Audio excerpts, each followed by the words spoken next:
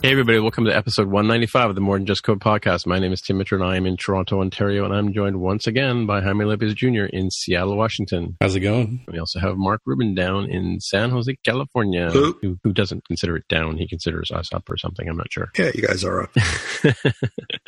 Alrighty. Oh, so Jaime, do we have any Ask MTJC to begin with? Yeah, the closest one we've got is one of my colleagues, Brad League, who is, as of this recording, but by the time this episode comes out, will have returned from Berlin, attending UIConf, a conference I've heard good things about. And we've got this tweet here in the show notes for those of you driving at home. He says, excited to meet Rene Fouquet at UIConf and see him rocking my colleague at Dev with a Hair podcast t-shirt. And that's rocking our second run of t-shirts, I think. Yeah, if I'm not mistaken. Design number 2, that's right. Mm-hmm. So it's awesome to see that. It's awesome to see the spread of the show. And maybe this is a little bit of an opportunity to say, hey, by the way, we also have brand new t-shirts out this year. We'll have that link in the show notes for those of you. I just got mine in the mail. It fits great. It looks great. If you want to support the show or you need a new dust rag, then you can buy one of our t-shirts.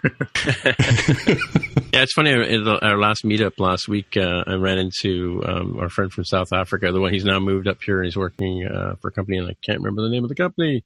But they hosted our last meetup, and he was telling me, I gave him one of the shirts, and he said, "Oh, he loves his other shirt. He wears it all the time. So now he's got a choice of 2 shirts to wear, which is awesome." All right, and I've got a couple of shirts to give away at WWDC if anyone can find me at the show in a couple of weeks. Yeah, for sure. Yeah, just look for Mark. Find me and introduce yourself. Say you're a listener, and you could win a shirt. I should have sent you a Tim Hortons cup, because then you could stand out in front of the conference with a Tim Hortons cup and collect, coin while you're there too. Collect coins, yeah.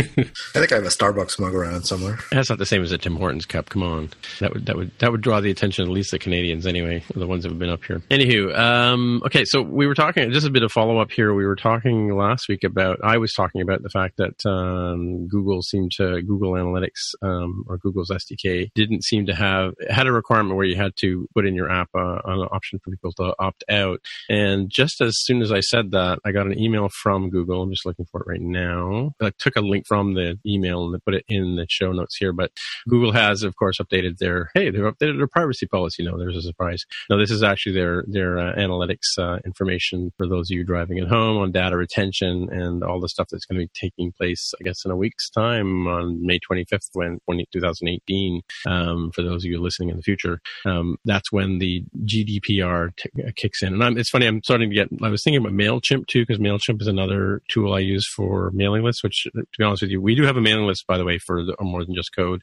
If you want to head over to mtjc.fm and just click on the link there, sign up. We haven't really sent much stuff out, but if we want to announce t-shirts for available, we could do things like that. But so we have a mailing list, but I just got an email from MailChimp the other day too, saying, are you ready for GDPR as well? So I think we had a similar thing here in Canada called CASL, Canadian anti-spam legislation, where you have to opt in, sort of double opt in to receiving an email from companies or mailing lists that you do business with. So it's a little different than GDPR. GDPR is about whether people can ask you to remove their information from your servers and so on and so forth, right? But just to follow up on the fact that Google has in fact updated their thing, and I'll have to look at their SDK to see if they've updated the SDKs within the app, or at least the how to use them, how to implement them, right? I don't know if either of you guys use anything like Google Analytics or Facebook or Login or... Yeah. Pretty much everyone now is starting to comply. I mean, you see it pretty much all the time now. Yeah. Anytime you look at a new library or something like that, not every time, but pretty often enough that it's very noticeable now that everyone is starting to comply with this, which I guess they have to. Sure. Yeah. Well, if they want to do any business in Europe, right? Yeah. Yep. All right. Well, speaking of data retention and things like in credit cards, they have a thing called PCI, which is payment card information, which is very restrictive in terms of how you can keep people's data around. Jaime's got a story here on a new credit card coming out. Yeah, at least the rumor, and the rumor seems pretty strong here, that that Apple is reportedly going to launch a credit card, with Goldman Sachs being the one behind said credit card. Goldman Sachs is a bank or something? Or? Yeah, it's one of the big four as well, at least in America, with Wells Fargo, Bank of America, and Chase being the other three. Okay, cool. Well, we'll just wait and see for that one, right? Yeah, we don't have a lot of details here, and certainly in circles that I run through, people are like, I don't know, like Goldman Sachs, how do you feel about that? And I think if we can look at it positively, I would assume that Apple has enough clout that, if nothing else, they can bully a large bank into doing the right thing for its customers. May not help everybody else, but they can say, hey, you know what, this is what you're going to do, and you'll get all this money, which is probably the big driving factor. Yeah, and maybe they'll spread the love around. But like you said, yeah, they're the biggest company in the world, so I guess they get to dictate terms, unlike it was back in the early days of the iPhone. But here we are 10 years later. Yeah. I wonder if it'll be actually a physical card, or will it only be Apple Pay? Oh, interesting. Well, it must have to be a card. I mean, because it's for we would think it's for everyday purchases, right? Yeah. I mean, I guess it doesn't cost really much of anything to print a bunch of plastic cards, so I guess they might as well do it in both ways. Yeah, and I wonder if it'll have a smart chip in it or not. I would think so. Pretty much all of them do now, at least down here. Oh, I know, but I mean, like even that that technology is pretty advanced. But pin chip or pin and chip, they call it. Yeah, that seems to have. Jaime, you were saying too. Also, you have a thing where you're a service where you can turn your credit card on and off as you use it throughout the day. Yeah, and I kind of wonder if Apple would offer something like that. That would certainly be pretty useful. I could see this, like, assuming it is a physical card, I could see it being presented as, hey, everybody knows you love Apple Pay, and it's grown by leaps and bounds and so on and so forth. But we also know that sometimes you're in a situation where Apple Pay is sadly not supported. Well, we've got the Apple Pay credit card, that gives you a great percentage, great APR. Maybe it gives you, like, I don't know, cash back or get points in partnership with Starbucks and all these other retailers. You can imagine what they could do. And it would make a lot of sense, right? Yep. Maybe they'll have Apple points. Yeah. You use it for discounts on things at the Apple Store, right? Yeah, like iPod socks. All right. So we got another story here on AI this time. What do you got? Yes, and I feel really awkward pronouncing this university's name after some of our pre-show discussion. So I'm going to go with what I started with, which is Carnegie Mellon is launching an undergraduate degree in artificial intelligence. My understanding is this is a specialization from their existing computer science degree, for those of you wondering. I think this sort of specialization makes sense to me in terms of, if people are wondering, like, why not just go the computer science route? If you've seen folks who have what are ostensibly like computer science degrees, but they end up being in human-computer interaction, so they focus more on the, user interface, whatever that means, voice, graphics, tactile, that sort of thing. There's probably some pros and cons to going the specialized versus the generalized route, and so everybody will have to consider that. But with everything going towards, machine learning, deep learning, artificial intelligence as being sort of the wave of the future, I can see where it would make sense for a university to offer this, as well as for students who might be interested in that sort of field. For sure. Yeah. And Carnegie Mellon is one of the top CS schools in the country, so you're still going to get, even if you specialize in that, I think you're still going to get a very solid, broad computer science education if you go there. For sure. EMU, as they call themselves in the article here, it says has a long history in artificial intelligence, including creation of the first AI computer in 1956. So they've been at it for a while. Cool. That's neat. Right. So what else you got for us there, Jaime? This one is related to Swift. So some time ago, maybe a couple months ago, Swift moved from mailing lists to the forum setup they have today. They've gone ahead and expanded and have a related projects section of the forums, or some of the bigger projects you would probably use or at least have heard about or care about. Like they've listed them here: Kitura, SourceKitten, SwiftLint, SwiftNIO, the new one, Swift Protobuf, and Vapor are the projects there. And it looks like they don't want to just stop there. They also want to include others in the future, but this is sort of their first starting step. So that's pretty interesting to see them building that community piece around it, kind of in a more cohesive state, rather than, let's say, relying on third parties like, I don't know, Stack Overflow, for example, or Quora to end up solving that. So does this mean within the forum they're going to offer this support? Because I mean, these links just point back to the GitHub repositories for these various things. I just had a quick look at SwiftLint, for example, right? So, and it says here in the paragraph before that the forum is going to offer support. Does that mean that people will be able to go in and ask questions? Is that what the idea is? Yeah, if you go to forums.swift.org, and then on the left-hand side, there's the announcements, evolution, development, using Swift, site feedback, and right out there at the bottom is related projects. Right. Okay. So I can drill in there and say, I've got a question about SwiftNIO, right? Tap on that. It's like, look, here are only a handful of topics. Let me see if something that's a little bit more like Vapor has a few, Protobuf, Source Kitten. Looks like they just got started, so it'll start to build up. All right, cool. The next one is me. So yeah, Maren was mentioning today on our Slack channel that this Ryan Nystrom, friend of the show and co-friend of the show, but author of the IG List Kit, working for Instagram, has found or unearthed a kit called Classic Kit, which basically it ties in with what we were talking about last week. It gives you the ability to create applications like an Internet Explorer clone that looks like your old Windows 3.1 or Windows 3, with the bad 16 or 64-bit graphics and sort of part-edged, chiseled-edged UI. So if you're interested in so Windows 95 actually, it says right here on the tin. So if you're looking to build an app that looks similar to Windows 95, you're welcome to it. Of course, the author here says he is, this is all copyrighted material from Microsoft, so your mileage may vary if you try and go public with this. But it's interesting. There's a built-in comes with a ready-made browser if you want to just play around with it and put it on your phone and have a laugh. So, friend of the show, Farley, Caesar said that it scares him because it reminds him of some of the horrors of working with older versions of Windows past. So, all right.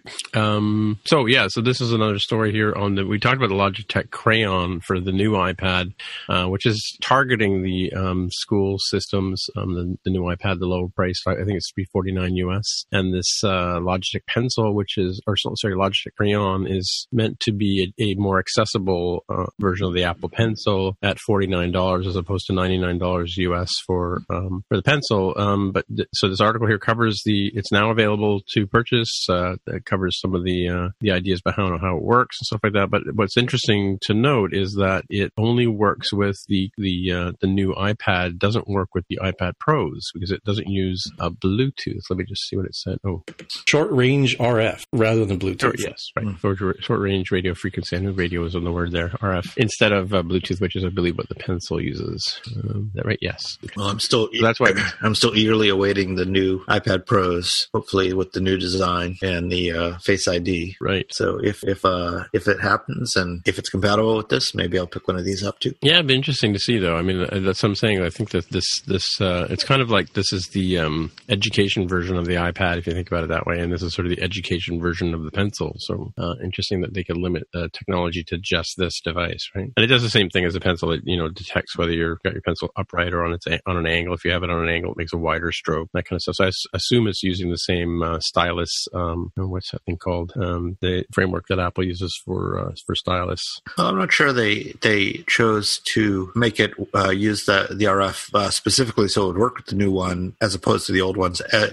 As opposed to the new one now has this new technology, and they're assuming the future ones will have that technology as well. So, I see. Right. So they're just getting ahead of the curve. No, maybe this RF is more reliable than Bluetooth. Because Bluetooth can be a bit flaky sometimes, right? Yeah. So maybe it uses less energy. Who knows? It could be in a number of reasons. We'll find out in a couple of weeks at WWDC when they explain to us why they did this. Right. So I'm kind of wondering. I've kind of been holding out on buying an Apple Pencil until at least WWDC to see what happens. I was wondering if it was a wise time to invest in an Apple Pencil, considering that we're 4 months from September when new devices would come out, and less than 1 month from WWDC where we can at least get a hint that there's like an even finer grained touch point system or something. Maybe they're going to come up with the Apple Conte Crayon or the Apple Magic Marker. Who knows? Insert your favorite drawing stylus here. All right. So how many you got? The Apple Fountain Pen. Yes, the Sharpie. The Apple Sharp. Well, that's the Magic Marker Sharpie. Yeah. Sharpie trademark. All right. So how many you got? Another one here for? Oh, this is I saw this one earlier too. Yeah, this one's really weird. I assume this is for people who said, you know what, my $1,100 US iPhone 10 is just not expensive enough. How can I make it even pricier?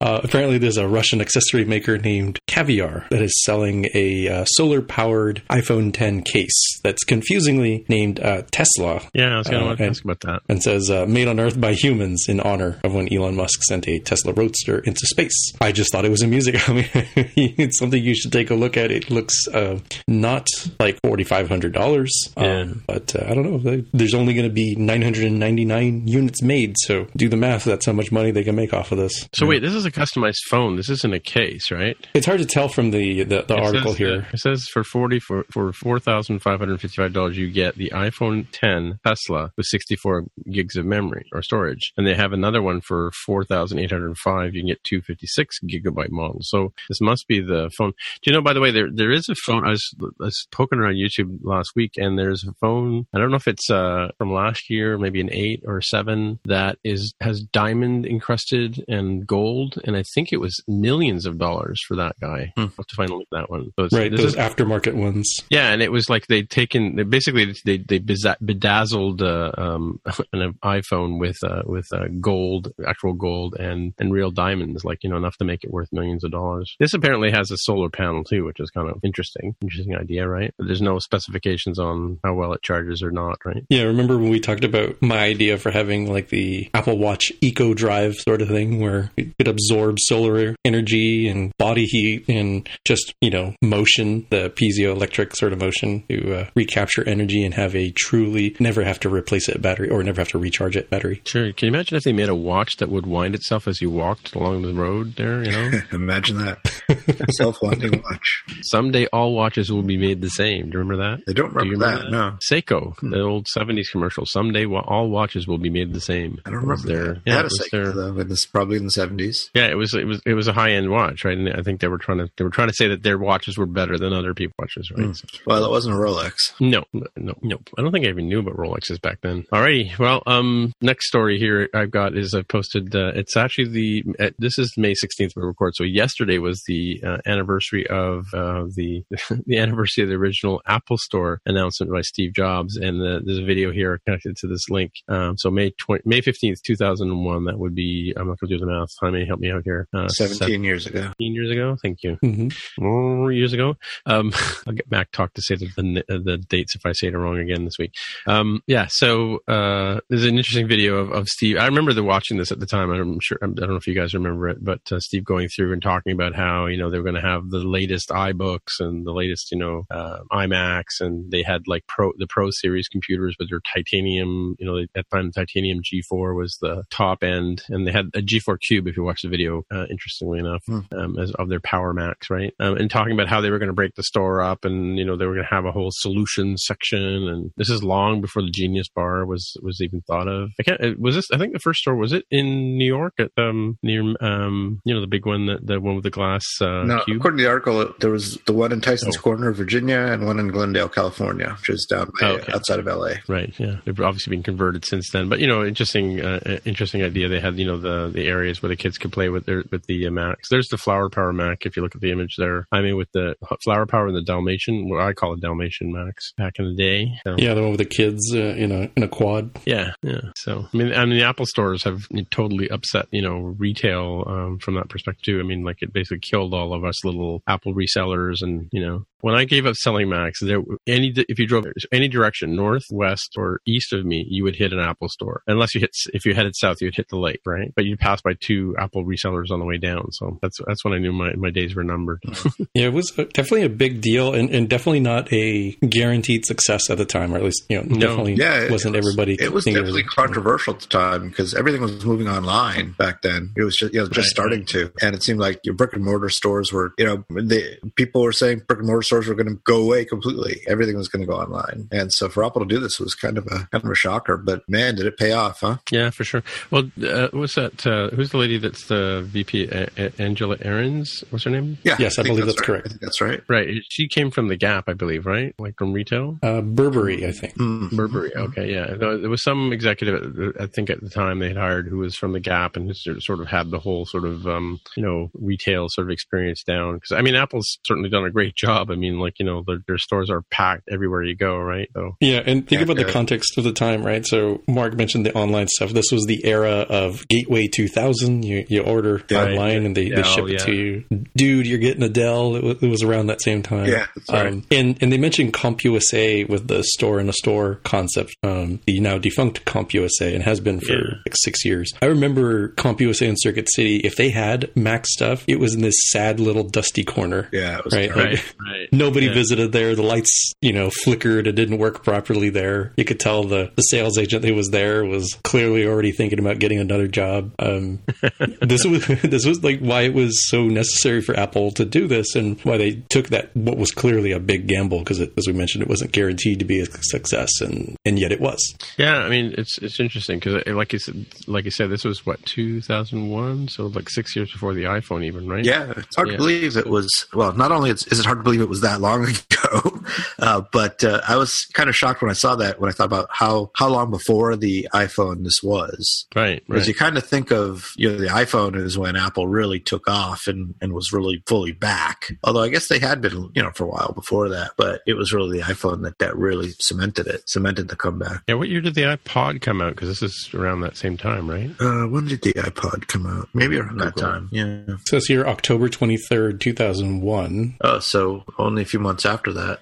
Okay, that makes sense. Well, and we were talking last week about the iTunes on October 23rd. Because iTunes on Windows was sort of what started the drive to people buying iPods, right? And I guess the idea of the haloing over to the to buying Macs, right? Yep. It's taken a long time, but I think now, as we see now, the Mac is, a computer of choice, it seems, right? Mm-hmm. To go with the iPads and the iPhones and so on and so forth. Slow, long tail story, but successful for Apple. Mm-hmm. All right. Well, this next story is a one we've talked about a number of times, and like they call it in the article, and a couple of articles I've read on it recently or just today researching this, was that Apple's self-driving cars is their worst kept secret. And according to the state of California Department of Motor Vehicles, they've confirmed that Apple now has 55 vehicles on the road and 83 licensed drivers to test autonomous vehicles, so self-driving cars. So we were talking about Apple Car in general, right? I think it was what our story was in the past, but this is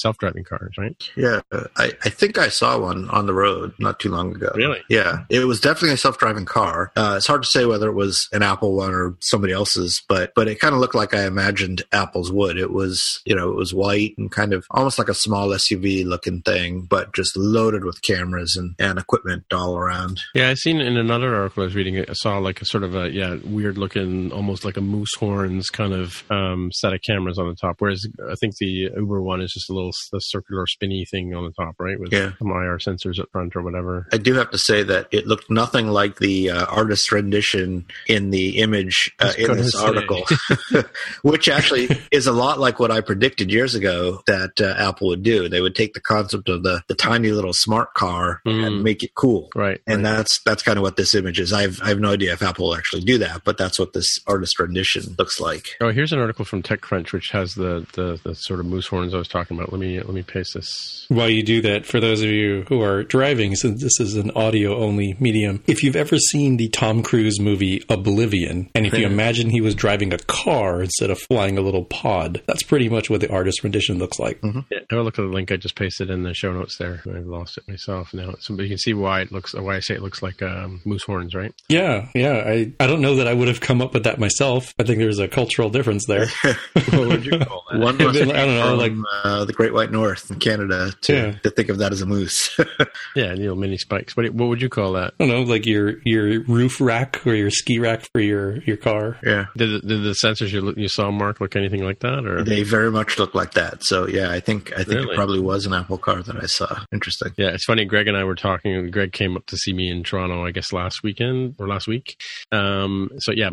So we had lunch on Monday, and we went to the around TD Center where I work, and there's a sculpture there called the Pasture, which has a bunch of bronze cows. Right, it's been there for years. It's a famous piece by a Canadian artist. I think it's Canadian, but so we always joke about meaning by the cows. And actually on Foursquare, it's called the Cows, not the Pasture. But we were standing there 2 years ago, and we were standing on the street, and a Google car went by, and both of us went and looked at it, went, Google car, oh cool, whatever. And neither one of us thought, let's take a selfie with the Google car, which would have been cool. I think if I was there and if it was stopped, I would have taken a photo as if I had been hit by the car.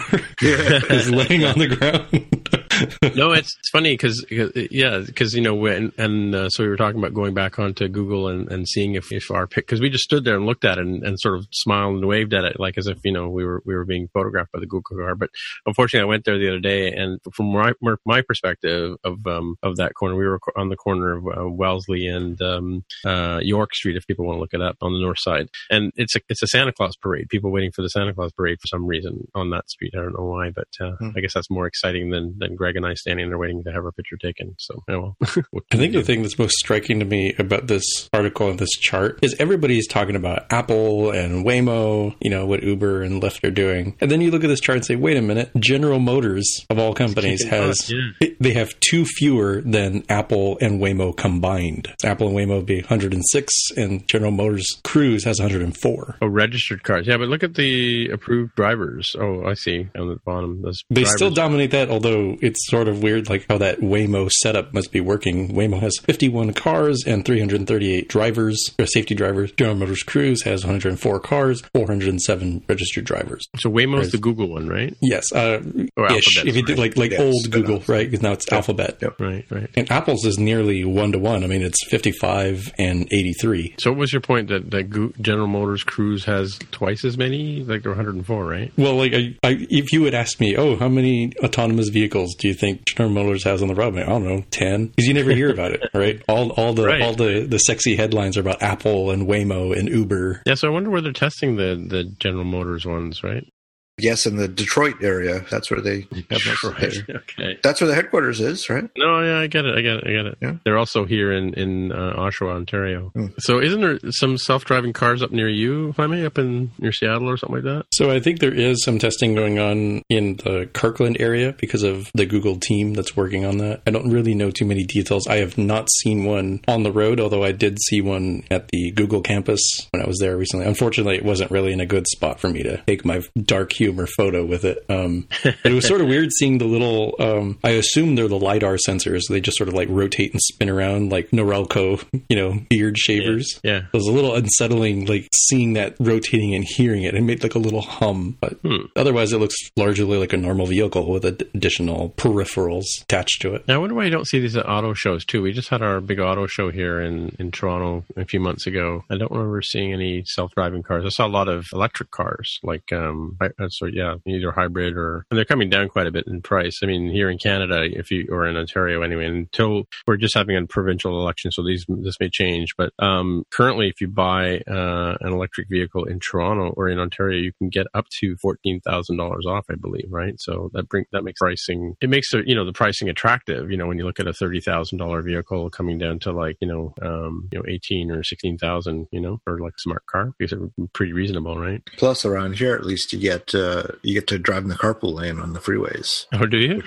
Which is a huge thing if you have a commute, which pretty much everyone does around here. How many lanes do you have on your main road up to? Was it Redwood City you go to, right? I go to Redwood City. So there's 2 main roads. There's the 280 freeway, which is the one I take, and there's the 101 freeway. So the 101 freeway is kind of the main one. It goes right up the east side of the peninsula. But I take 280 because it's usually a little bit less traffic, although it's it's a slightly longer route for me, but it's usually faster because of the less traffic. So so the 101 goes by the airport, right? By the San Francisco airport, yes. Yeah. Yes, it does. Yeah. Okay. Yeah. Much wider, yeah. Yeah, but they both end up in San Francisco if you go far enough north. The number of lanes varies on 280. It varies from, in some spots it's like 4, and in some spots it's 5 in each direction. Actually, at one point it constricts on a 3, which is pretty awful. It always gets pretty tight there. Mm-hmm. And so they take the left-hand lane and turn it into a carpool lane, is that right? In a lot of it, yes. Not the whole way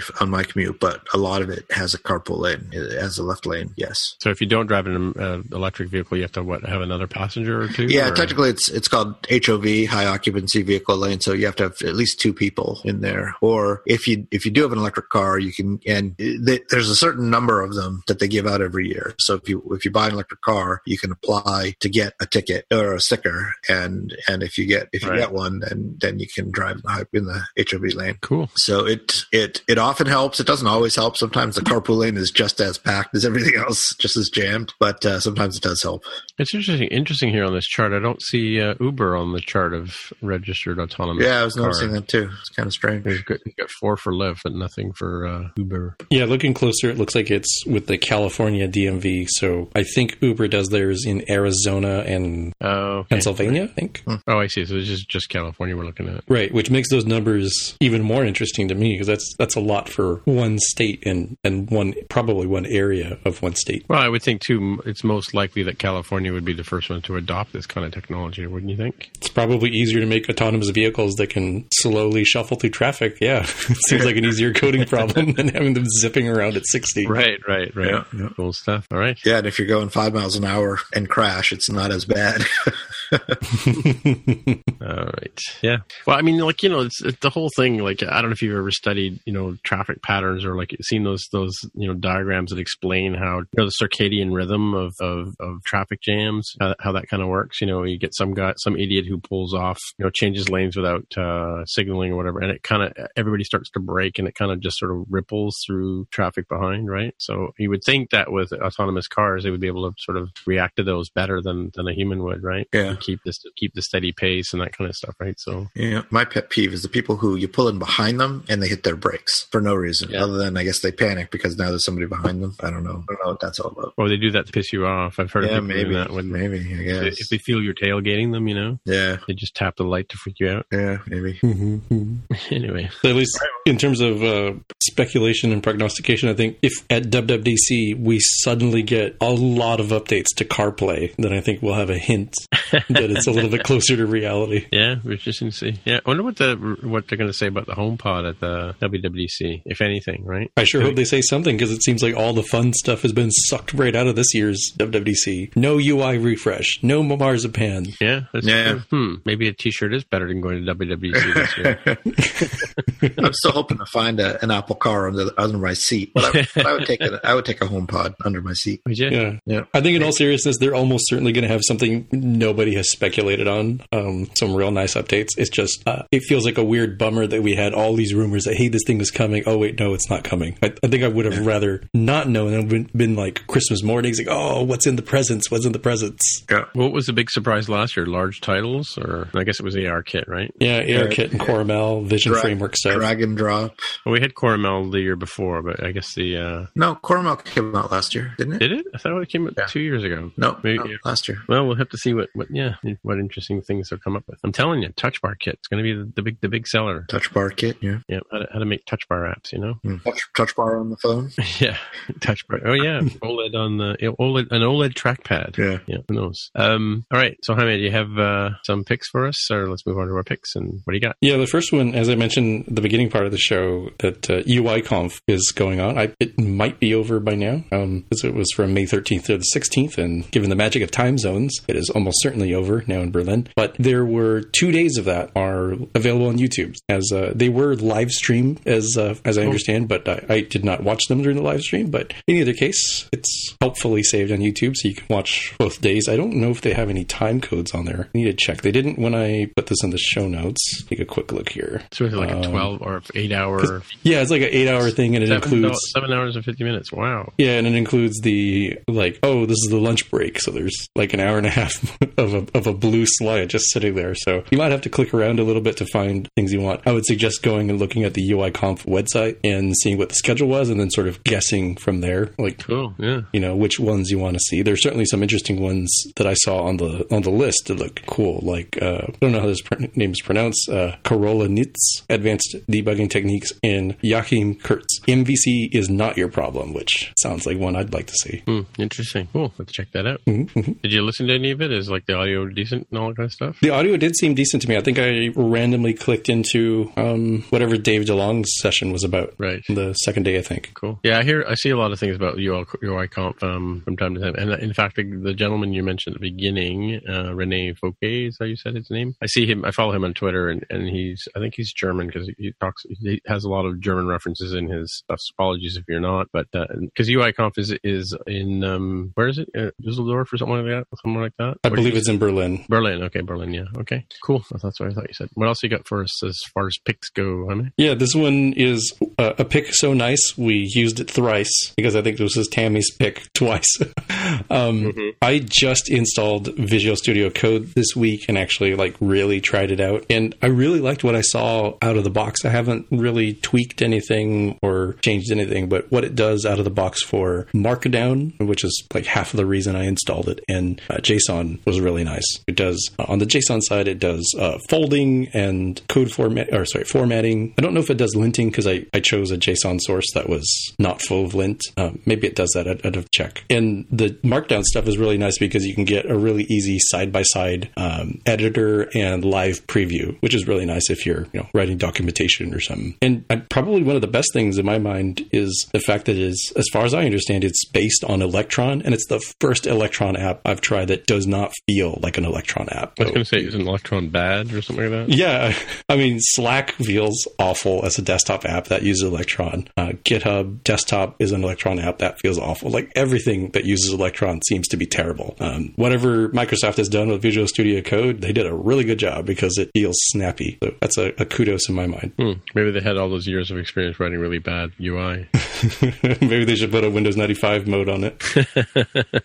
Yeah. Well, I know I've heard people talk about using Swift because this is you can download different packs for whatever language you want to support, even Python, I would assume, right? For Mark? Yeah, all these different extensions like Golang, Angular, Python, Swift is on there. There's actually a few Swift ones, so I'd have to do some research and see which one is the best. But it looks really, really nifty. It's available on Windows, Linux, and Mac OS. Right, so, yeah. We haven't installed it on our computers at work, but I haven't really played it other than opening it and looking at it, and it was requested by one of our other colleagues. So cool. All right. So I guess that's it. So, hey, Jaime, if people want to get a hold of you on the interwebs, where would they look? I'm on Twitter as @DevOfTheHair. All right. And Mark, if people want to get in touch with you? Mark R. at smapsoft.com, or find me at WWDC in a couple of weeks. That's true. Yeah. Hit him up for a t-shirt. So I'm Tim Mitra, TIMMITRA on the Twitcher machine, and that's the best way to get hold of me. And until next week, we'll say bye-bye. Bye. Bye. Goodbye. If you want to find out more about the podcast or see the episode show notes, visit the More Than Just Code website at mtjc.fm. You can get in touch with us on the website or follow us on Twitter at mtjc_podcast. If you have feedback or questions, send us a tweet with the hashtag AskMTJC. If you like the show, please consider recommending us to a friend, writing a review on iTunes, or pledging any amount at patreon.com/mtjc. You can find details on how to help us out on our website at mtjc.fm/sponsor us. Thanks for listening, and we'll see you next time.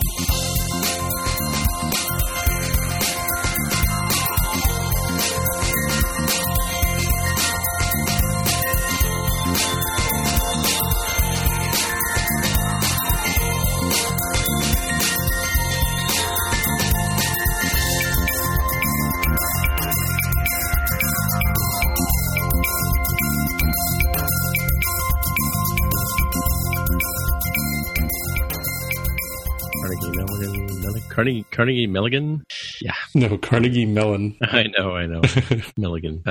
Just rolled off my tongue that way. Isn't it actually Carnegie? Yeah, maybe. Probably is. I always say Carnegie, but I think it may actually be Carnegie. Yeah, because it's not Carnegie Hall. That's probably where we're getting that from, right? Carnegie. How do you get to Carnegie Hall? That. Well, I don't know. Actually, it would be named after the same guy, I would think. But you're right. It is Carnegie Mellon. You're right. Now that you say that. But then again, how do you say foyer? Foyer. I usually go with How do you foyer. say cupola? I speak English, not French. How do you say cupola? You know the thing on the top where the weather vane is? I don't know. So I say foyer, you say foyer, right? I say Foyer, yeah. And cupola is cupola. Sometimes I hear Americans say. I used to watch these home improvement shows, and I would hear people say foyer and cupola, sorry, or whatever. I can't even say it. I can't even say it incorrectly.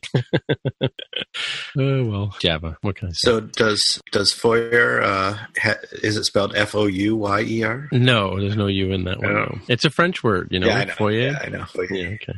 But shouldn't there be like a U R, like Le Fleur? Well, no, it's like Patrick Roy, right? R-O-Y is not Patrick Roy. It's Patrick Roy. Roy. Well, you get the rolling, and then You got to do just that in your R. It's like R-W-A. Roy. But foyer is. But you got to do that at the back of your throat, right? Yeah, you don't have to. You can stop it, I think. Foyer. I don't know.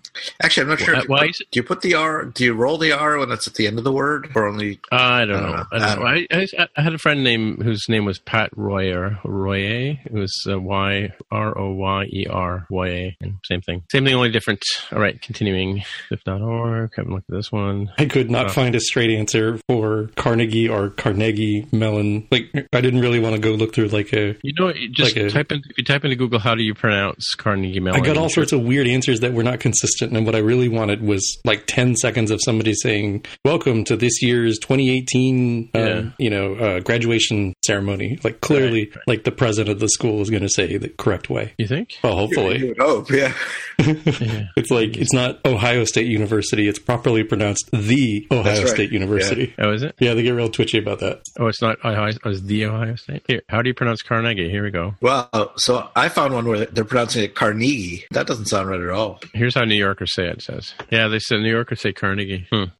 So it sounds like the official Scottish pronunciation is Carnegie, but the New Yorker pronunciation is Carnegie. Yeah, I'm trying to think. Like, isn't this university is in Pittsburgh, right? Yep. So how do the Pittsburghans, Pittsburghers?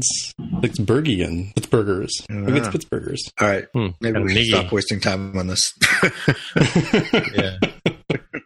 Well, it's funny. Like, I was just watching a thing on AI and on Nova, and they were talking about the computer that beat the what was it called? It wasn't Deep Blue. It was something Go. AlphaGo. It was a computer they set up to beat the guy the Go master, because Go is like one of those incredibly complex games where the number of possibilities are more than stars in the universe, kind of thing. Yep. Anyway, they were saying that they were just talking about the amount of energy that's required. Like, our brain basically sits in our head, and it's we know how it's finite size, and it's it runs on like around 60 watts of energy, whereas this AlphaGo was like several data centers and used copious amount of electricity to beat this guy. So I mean, in terms of the amount of resources that goes into making AI at this point in time, it's still pretty high, right? Oh yeah, for sure. Anywho, interesting show. It's on Nova. It's called Nova Wonders. I'm not sure if it's like a science show that they do from Nova, but I think Nova's on Tuesday. I thought you guys get Nova out there where you are on PBS? Yeah. Mm-hmm. Okay. So maybe you want to throw your PVR and record tonight's show. Interesting. It has like sort of a layman's explanation of how deep learning works from neural nets and stuff, and how they kind of stumble across it, because they apparently developed it years and years ago, but they never thought of using it and it's close to how we think. Well, our brains. Yeah. So they did originally develop neural networks years and years ago, probably back in the 60s or 70s, and the computers just weren't powerful enough for them to be useful. Right. So it had to wait. And in fact, people were exploring other methods like support vector machines and things like that, other methods that were considered more promising for AI, until the computing power just caught up, and all of a sudden it was relatively cheap to have a huge amount of computing power, and it made these deep neural networks viable. So they've taken over now as the dominant approach. Sure. Yeah. Leaps and downs. Yep. Okay. All right. So, Jaime, a little bit of fact check on Spotcast. Okay. So you were talking last week, the other day. I guess it was when we recorded that last week, right? About goaltenders and whether you can just have a big, giant, massive guy in the net, or like attach a piece of plywood to the back of a goaltender to prevent people from scoring. But one thing I didn't talk to you about and I talked about the art of goaltending, and it's one of the things you learn from playing net for a long period period of time, is that you actually come out of the net, like out of the crease, to block the shots, because by coming out of the net towards the shooter or towards the puck, you actually cut down the angle behind you. Like if you can imagine, like if you could draw a line from the puck to the two posts, goal posts in the crossbar, and if the goaltender steps into that, you know what I mean? Like it's sort of like a camera reference too, like depth of field and that kind of stuff. But as the goaltender moves towards you, he blocks more of the net, right? Yeah, so the goalkeepers in soccer will do the same. Yeah, well, goalkeepers in soccer, compared to the size of the net, they're like gnats compared to, I think. So that was my premise, because Mark missed that piece, right? So my question was, since from what I can tell, goaltenders wear like some body armor underneath, like the big square pads. Sure. I wondered why it wasn't possible to have a player so large that they physically cover every part of the goal. So yes, you come out because you do not cover the entire goal because you're not that large of a person. But if you were, you would go back as far as you could and cover every corner. But even See, when you're standing, the thing about it is if you ever watch a hockey game, if a goaltender is like back in the net, like near the goal line, for instance, right? It's like the shooters have tons of net to shoot at, which is why we step out of the crease and we step towards them. Like on a breakaway or whatever, a goaltender will skate out to meet the player and then skate back. That's another reason why we couldn't have an oversized guy. Goaltenders have to skate just as hard as forwards do. Not, I mean, we're not talking about skating end to end, but they have to come out, meet the guy, and as he moves left and right, they kind of skate backwards and backwards at the same speed that the other guys are skating forward, which takes quite a lot of effort, right? And so he's got to be fast and have good reflexes, which doesn't necessarily correlate with guys who are really big. Yeah, but my premise is like you don't need to do that if you essentially have plugged up the goal with your like TLC. I'm a 1,500-pound man. You can cover every single inch of the plane of the goal. Then you probably could. Yeah, and if the puck is stuck back there, oh well, I guess Denise Crosby's cousin Sidney Crosby can get back there and pick it up himself. Yeah, big groan from Jonathan on that one. Yeah, it's like the best defense is 100% defense. So just for you, and maybe I'll post these in the show notes. I don't know, but I was actually just going through the garage and because actually, believe it or not, I just hung up my skates last year, but so I'm looking for somewhere to donate my equipment to, but or some needy, maybe I'll send them up north to where they need equipment to play hockey. But so you're never going to play hockey again? I'm getting too old for it, right? No. So I'd love to, but the guys I played with they don't want me on their team anymore. Mark. Why don't you find there must be a senior league somewhere? Oh, I've been playing senior leagues for years. You've outgrown that. Yeah, senior is like 35 and up. Yeah, okay, yeah, super senior. Grandfather. I don't know about you guys, but I'm having all kinds of trouble with High Sierra with file formats. Have you guys not had any trouble with that? No. Let me see. Can you be more specific? I'm trying to open this file here. I'm uploading this file from my computer. I go into my photo library. Like lately, I don't know what it is. My podcast folder has got all these grayed out folders, and then when I try and save anything into it, High Sierra says that file format's not supported, or we can't save something with 32 character long names and whatever. So I'm just trying to grab a photo from my photos thing here. Let me just grab it here and I'll tell you what the error is. And this isn't from like the Dropbox folder you're talking about. So this is going into Slack. It says sorry, and the name of the file is LKMSRM plus whatever .jpeg is a type of file not supported by Slack. So Slack doesn't support JPEGs, is what I'm supposed to believe. Let me drag this to the desktop, see if I can turn it into a real JPEG. Come on. But I don't know. I've just been having all kinds of trouble lately, ever since I switched to High Sierra with file formats and stuff. Yeah, there you go. There's a JPEG. Let me grab it from the desktop and see if it makes a difference. But I think it has something to do with folder permissions, or I'm not sure what the story is. Like back in the day, I would have gone, and run folder permissions on the drive or something, right? I don't know if it's like, remember that bit they added to files to make them secure? Remember that one? Like the Gatekeeper. What do we call Gatekeeper on Mac? I thought it was Gatekeeper. Hang on, let me go to the desktop here. Grab this image. Where'd it go? Oh man! So I found a very dodgy site that says that the dimensions of the widest man was like 2 meters, and that's good because a hockey net is only 1.2 centimeters tall and it's 4 by 6, 1.8 wide. If you want to get technical, like in technical American terms, it's 4 by 6 foot. It's always been that. So it's not measured in meters. Hockey's one of the few games we measure in feet. Okay, so 72 inches wide by 48 inches tall. tall. Essentially, yeah. Yeah, so if you're 2 meters wide and presumably tall enough, 2 meters cover wide that is up. pretty wide. Yeah, like, see, this question is really, like, I wanted to not see the weight, I wanted to see the So dimensions. if you look in Slack, can you go to Slack? You'll see the image of that's my chest protector, and it's basically like hard plastic backed with foam, and it's because when you get hit with a puck, it hurts. Right. Right. So I don't know how big would they have to make that to fit on a? And you've seen me; I'm a pretty big guy. Can you imagine how big you have to make that to put on a regular guy? Right? I mean, do you want to win 10 Stanley Cups in a row? Or do you not? Because you're not gonna. That's how I'm winning it. Winningest coach of all time. That's how Jaime is going to win the game there, Mark. Yeah.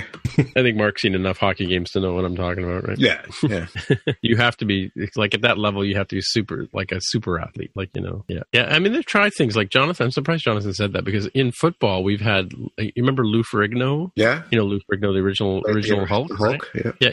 They put him on the Argo team at one point, right? And just to see on the football team to see if it made a difference, and it didn't. He was just a regular guy down there on the field, right? Because there's some big guys. These days Lou Ferrigno would be tiny compared to the NFL players. Yeah. So some of these guys weigh 400 pounds. It's crazy. Yeah.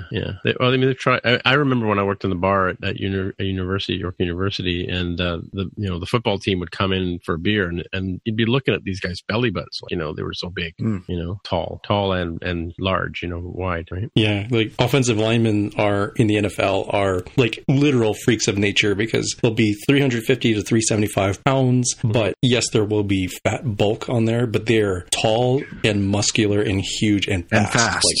Ridiculously fast. They'll run a 40-yard dash in like 4.7 seconds, which this is just I could not do. giant players on the field. Yeah. Interesting stuff. Did you guys see this? Somebody in the NFL got a rugby dude who was like enormously huge and just bowling over whatever rugby league he was in. Mm-hmm. I think he got drafted by somebody in the NFL. I'll have to look that up. Right. Oh, here we go. The Philadelphia Eagles used what? What did they use? 7th round of the NFL draft, they selected Jordan Mailata, a Australian rugby player who's 20 years old. He's 6'8" and weighs 346. Mm-hmm. Oh, great. Dude is a monster. I'm going to put a link here for you guys. 6'8", eh? Yeah, I didn't really have a good place to put it, so I put it there in the picks section. Right. Some basketball players are pretty huge, so you kind of think of them as being tall and skinny, but not all of them are. They're tall, and some of them are tall and big. They're not, they're not like heavy set like the linemen are, but they're still pretty enormous. Yeah, it's definitely changed from, like, I think Steve Kerr came out and said that, he couldn't play in today's NBA because, guys like Jordan and Pippen were more typical, and a weirdo like a Shaq was big. Now a Shaq is not unusual anymore. Right. And LeBron James is enormous compared to Michael Jordan. Yeah. Really? Yeah, the NBA game has gotten so much more physical than it once was. Well, it's like, have you ever seen I don't know if it's not Enter the Dragon, but there's one of the Bruce Lee movies where he fights Kareem Abdul-Jabbar, who was one of his students. Yeah, and like the Big Boss or something, I think. Yeah, I don't know. He was a big, giant, tall guy, and it was ridiculous because, Bruce Lee was just kicking his butt, right? Even though the guy had reach on him, right? Yeah. Well, that was a movie. Game of Death from 1978. Yeah, where he has to go up that tower, and I don't remember which level of the tower that Kareem Abdul-Jabbar was. Right. Oh, yeah. He had to fight all these different people. Yeah, like a video game sort of thing, as he goes up each level until he gets to the big boss at the end. Right, That's the movie I'm thinking of. Right. Did Amazon ever announce where they're going to put their new plant? No, not yet. I thought they did. HQ2 has not been announced yet. Oh, so I heard Toronto was off the list, right? I don't remember the last cut, but I don't recall Toronto being cut. Yeah, I don't think we'd still be talking about it. I thought we were off the list, or they'd shortened the list a little bit more, and Toronto wasn't on it. I'm not sure. Did Toronto decide not to offer anything? No. I think we still want the deal. Yeah, I haven't seen anything. Like, if you have a link that I could look at, I hadn't heard any change in that. Yeah, as far as I knew, it was still probably Toronto, several sites in the Washington, D.C. area, Atlanta, a few sites in Texas. No, I'm pretty sure it was we're off the list for sure. Mm-hmm. With this Seattle thing, I think I saw something similar being done proposed in like the Mountain View area, and that was specifically targeting Google with a similar payroll head tax sort of thing, trying to extract something like $10 million out of them or something. The weird thing, all right, so I'll take Seattle because it's probably like a really good example. So the dumbest thing you could do if you're Seattle is to try to do something that makes it harder for your city to acquire more Amazonians, secondary tech headquarters or tech offices like Facebook and Google have. Because if you do it at the city level, all it does is incentivize them to do things just outside of your city limits, right? Like in Shoreline to the north, Tukwila to the south, or if you're smart, like the city of Bellevue, you say, hey, we're not going to do anything dumb like that, and we sure would love to have all those wonderful, highly paid employees in expensive buildings in our city. Oh, yeah. Well, that is Google's just a bus right away. Or hasn't started yet, but is planning to build a giant campus in San Jose, just outside of downtown. And so San Jose is bending over backwards to make them happy, because it'll be huge for the city. So I just pasted an article just in the notes there about Amazon, but just like from today. So finished visiting the top 20 contenders for its new headquarters. I'm find where the list of 20. Here's the list of 20 in January 18th. I thought Toronto was off the list. No, we're still on the list. How about that? Yeah, so it's Atlanta, Austin, Boston, Chicago, Columbus, Dallas, Denver, Indianapolis, Los Angeles, Miami, Montgomery County, Maryland, Nashville, New York City, Northern Virginia. Is that a city? So some of these are like in the DC area. Philadelphia, Pittsburgh, Raleigh, North Carolina, Toronto, and Washington, D.C. I thought we were sort of off the list. I'm not sure why you thought that. I feel like it's a self-deprecating sort of thing, because I remember Toronto being actually a pretty good option. Yeah, no, that's what I thought too, but I don't know why I thought or maybe we're I don't know. They haven't been talking about it on the news. They were talking about it on the news for quite a couple of months back. They were talking about it, right?